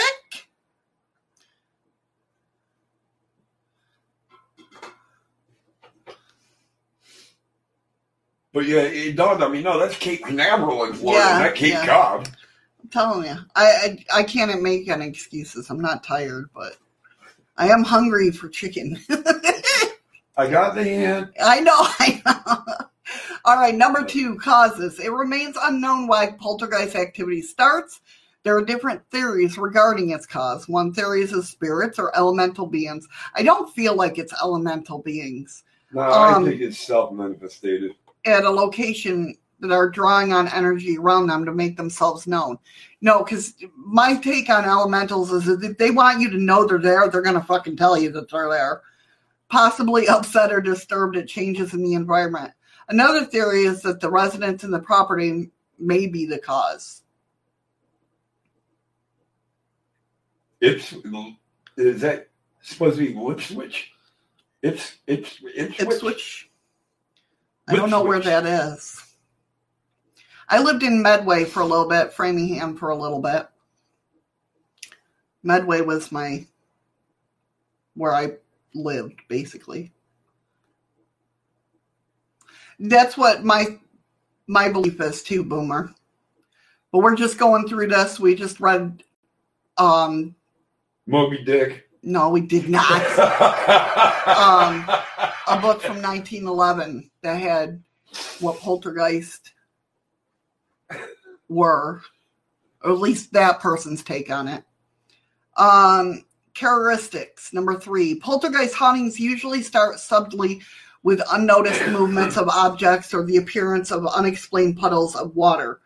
As the haunting escalates, objects may appear to be thrown, sometimes aimed at person, and inexplicable noises such as footfalls or heavy pieces of furniture dragged across the floor may be heard at strange times. All right, Ishmael. I even fucking pronounced that right, and I know I did. Yeah. Oh, Ron. Yeah, I can understand that, hon. Now this doesn't have to tie in, but David, puddles of water. Now I gotta ask you guys. Natick. Okay, I've been to the Natick Mall a couple different times. Nice. That's cool. The Bridgewater Triangle. Yep. We talked about that last week. Last week. Friday? Was it Thursday? Friday? Somewhere right now. Somewhere. So now, mind you, I seen this happen, and Eddie's seen it happen. He don't know what I'm going to talk about though. So there was I'll tell you the show, Destination Fear, right? I don't know what you're talking about. Don't look at me. Where the spirit, you couldn't see the spirit walking, but you could see a person walking in the puddle. Remember that? Yeah. That has stuck with me. You couldn't see, but the way the lights were, you could actually see them in the puddle. Like a spirit walking, and it was like an old-time nurse, and you couldn't see anything in front of you. So, like, where the reflection was coming from was the puddle. Almost like it was in another dimension, another parallel walking across. Because once it left the puddle, you couldn't see it again. Right. From everything I heard, that's true, Missy. I have a friend from the Army who's a demonologist. Very cool. I have a couple of friends that are demonologists. I'm not a demonologist, but I've studied demons immensely. Yeah, Freaky. I don't mean to bring it up now. I know we're not talking about it right now, but I'm telling you, like, that's one thing that has stuck with me. Like, seeing this, like, are we looking in the wrong spots? Like, if there's puddles on the floor and we're watching up here, you know what I mean, for spirits. We're missing the whole show. If that, do you know what I mean? Because we had to slow it down and go back 3 times. Yes. To figure out where the hell they were talking about. Yeah, because we couldn't see anything. It's just, it makes me think. I know, now mind you, when I go in to take a shower, I have to tell the spirits, I have to tell my guardians or my higher self, whatever you want to, call it, to don't let anybody speak, because I'll tend to hear in the water. Thank you for the lemons, Heather. We appreciate it. Right, Andy? Said, oh shit, if a puddle can be a portal, I'm stuffed and living next to the sea. Hey, G-Smoke, long time no see. How you doing? But I'm not so sure that it's a portal. I think in a way it's a viewing mirror, a viewing window. Because that image had no concern of us being there. Right. And like it took us forever to spot that image walk across. It's almost like looking through a looking glass. Like it's one way for both of us. Like it was in another dimension. It was weird. But it's a one way for both of us. Right. Can see in. Or you can see your own reflection, but you can't see us, and we couldn't. You know what I mean? I could see you, but you couldn't see me. Right. A two-way mirror. That's exactly what it looked like. But what's your guys' take on that? I mean, if we're looking, like, I really want to go out and investigate and pour freaking water on the ground so there's a puddle. I wouldn't mind trying to do that at the gravesite. Right? The puddle is not necessarily water. It could be a puddle. It was a puddle because it just got done raining. Yeah, it was like an old building and it was raining and there was a puddle there. But it was still an active building. But I get what you're saying too. Hi, Patricia. I mean, now, hey, Patricia, how you doing, hon? Welcome. Could there have been? No, I get the idea in it of scrying because I've scryed with water. You know what I mean? And I get why people do scry, but it like took me aback thinking about that. It's when you see a solitary reflection in the puddle. It bends down to touch the surface because it can see you. No, you can tell it couldn't see anybody. It just walked by like it was going to its car in the parking lot. I know, but can you imagine if you were seeing that though? That's what I'm telling him. But that's not what it was. Right, I know. He's just. Oh, I freaked the frig out like it's putting its hand up there for like give me 5. Yeah, you can go up yourself. You're gonna think of pulling me in that motherfucker. It ain't happening. But ever since I've seen that, that's like stuck with me. And I'm sorry that because we were talking about poltergeist. Look at what just happened on debris last night. I know. I was as soon as you said that, I was thinking like debris. That's a damn good show. So, yeah, it is. I mean, I'm sucked into it now, and it sucks. It's only on once a week. Yeah. But I'm sorry to bring it up during our poltergeist experience. You're talking about poltergeist and that, but when they said that heavy or the puddle of water, I was like, listen, I want to bring this up once and for all. Hopefully, if we can get out there soon enough, probably I'm going to say within the next 3 weeks, if we can, we might be able to pull off an investigation before the bears come out of hibernation. And that would be pushing it. Yeah, that's... See, that's what sucks about here, and people don't understand how many bears we have just around this town. Right, yeah.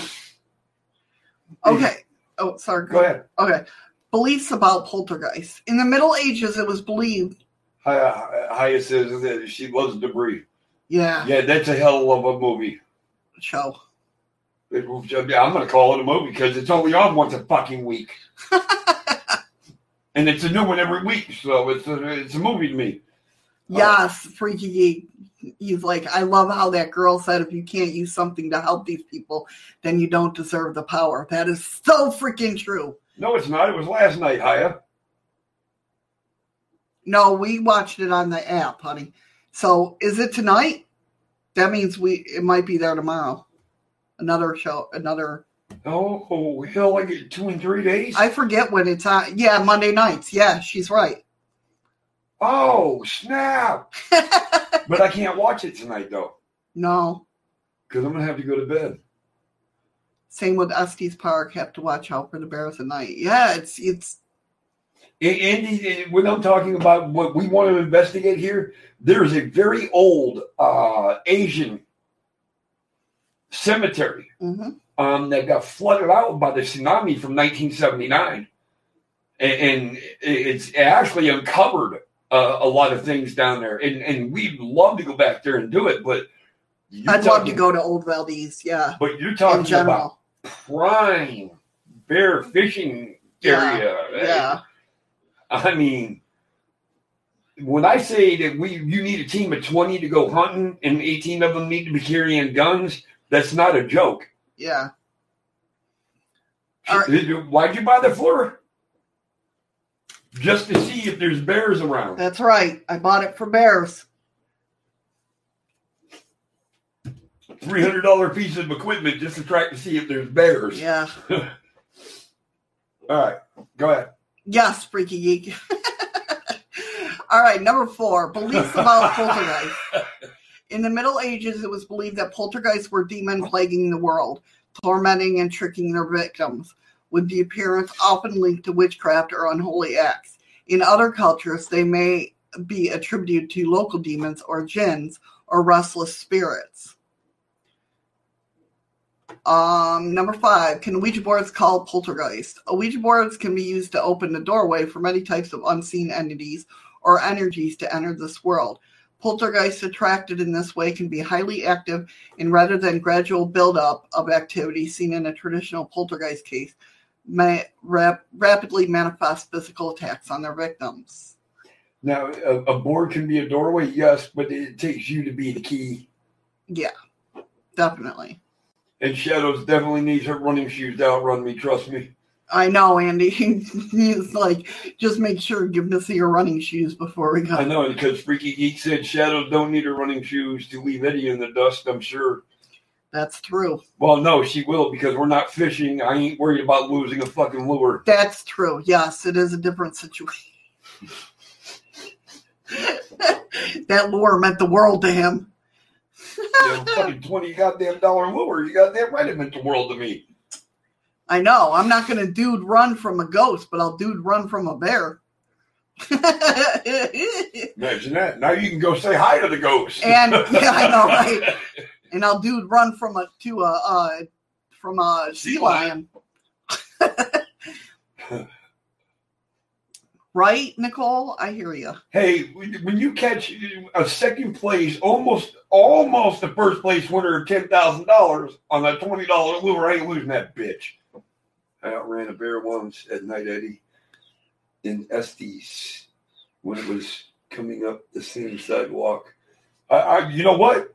I wouldn't doubt it. Well, I don't know if you heard the story, Boomer, but we were down fishing at the dock and a sea lion like this. The head of it was like this big. No lie. Just popped up out of the water. I left Eddie in the dust and was up on the parking lot. So I'm standing there. This fucking thing's about 3 feet from me. I'm reeling in my fucking line like I'm still fishing. And all I hear is, "What are you doing?" I was already up there, had my fishing pole. I left everything behind, but I was like, nope, not doing it. Not today, Satan. No, but she damn sure had a fishing pole in her hand. Left everything else down there on the dock, but she had a fishing pole. That's right. Paid good money for that fishing pole. Yeah, I did. Screw you. I was working as well. Yeah, I still paid for it. You just paid for my beer to go fishing. Oh, is that it? Yes. All right, number 6, possession. Possession occurs when poltergeist energy takes control of a person's body and may talk through that person. I don't believe that. I don't either. The possessed person is unlikely to be aware of the possession and may not even realize they are suffering from lost time. Yeah, I don't believe that one. I don't believe poltergeists possess people. Leopard seals? I don't know if I've ever seen one of them. A what? A leopard seal? Yeah. Oh, yeah. Oh, is that with the black spots? Yeah. They're kind of like they're aggressive.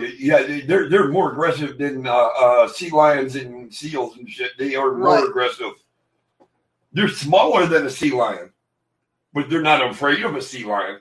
Right. Yeah.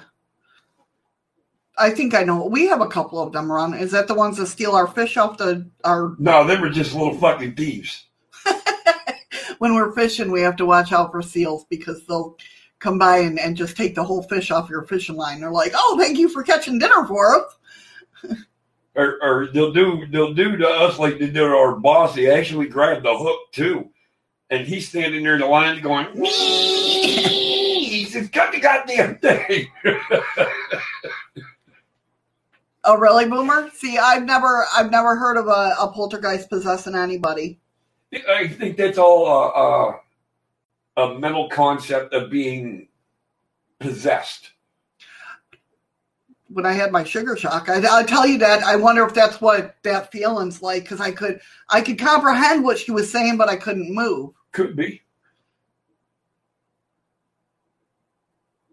All seals and orcas and that love fucking, or not, all whales love all seals and shit. If they can catch them and eat them, I think the only ones that really stand a chance are full-grown fucking sea lions. I don't know. I just know that. Okay, Jim. I'll watch for that.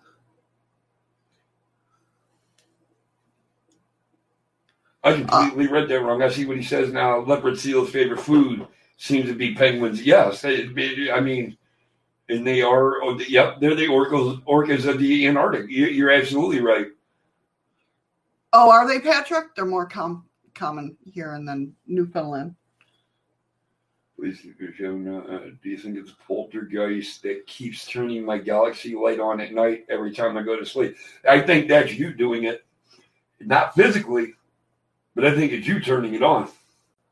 Yeah, oppression. Okay, I could see that, the oppression, but I don't know. I'm trying to think. Sorry, that's my mind gets going, and I'm like, All right, we need to get on to the next step. I know we're almost yeah. So. No, that's what I'm saying, Jim. It's not you physically doing it, but you are doing it. it's kind of like when I think of poltergeist, like I said, I think of like when I get extremely pissed. You guys have seen it, where I just shut down electronics. You're drawing energy. It's that chaotic energy. But he's shooting energy. Yeah, but yeah.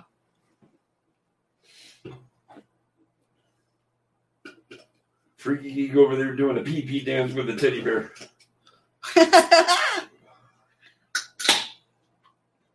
Maybe it's just a spirit having fun and wants your cats to go nuts. It could be. You know what I mean? I see. That's the type of haunting that I would do. You think you going to sleep, motherfucker? Watch this. Only I'd sit there and wing it over, as you're laying there, so they'll attack. Hey, if my cats can freaking wake me up in the middle of the night running over my feet because they're chasing each other. No, I'm going to let you feel what it's like them running over my soul. All right, number 7, attack. Poltergeist attacks can be psychological as well as physical. Definitely. The psychological attack starts with general activities, which may cause fear and anxiety, increasing psychological distress, such as shaking of beds and moving of objects, physical attacks. Which that goes back to what Boomer was saying about being oppressed and that. I can understand. I can get that.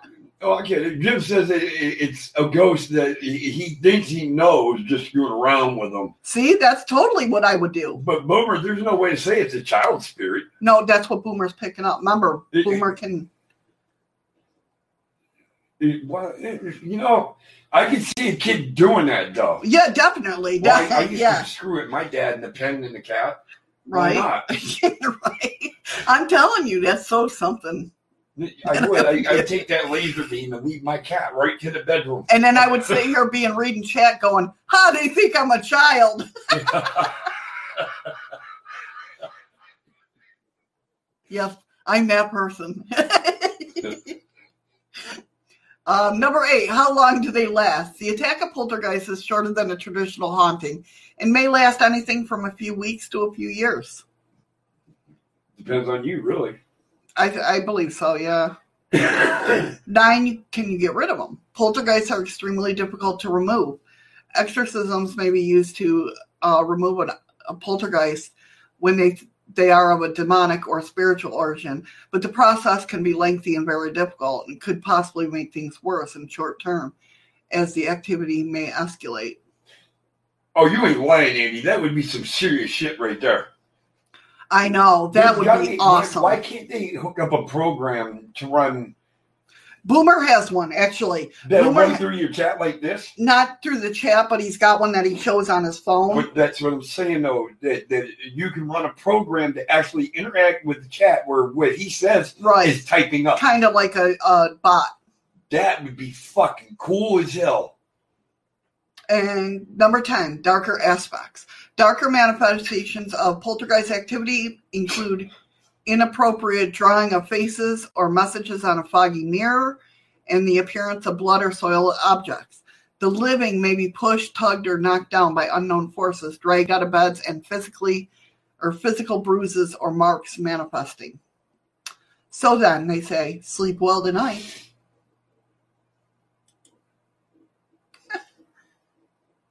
All right. Jim says the light can only be turned on by a remote, and he had it in a metal drawer last night. Patty said you have to be careful of a child spirit because it may not be a child. Absolutely true. You could hook up something with a mic and it types what it says, I suppose. That's what we're saying. They mess with my touch screen on my laptop.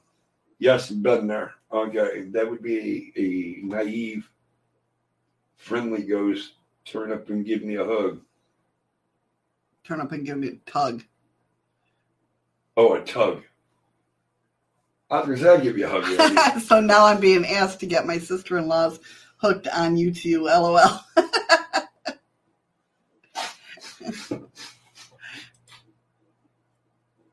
Who's asking you to do that? Was it poltergeist? Probably. Turn around the shadows.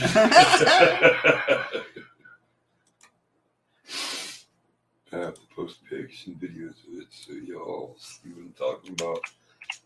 Podcast can't hear you. I don't care. I ain't. It's not my show.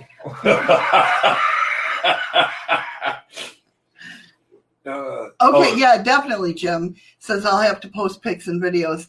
Heather's saying, I think it's her fiance. Oh, okay. Sorry, go ahead and talk because I'm... what the fart? I know, right? I can't talk because shit. Chat is like just going. And I'm trying to keep up with it all, and I just can't fucking do it. Don't do it, Amanda. The withdrawal. Well, that just didn't sound right in the first 7 words.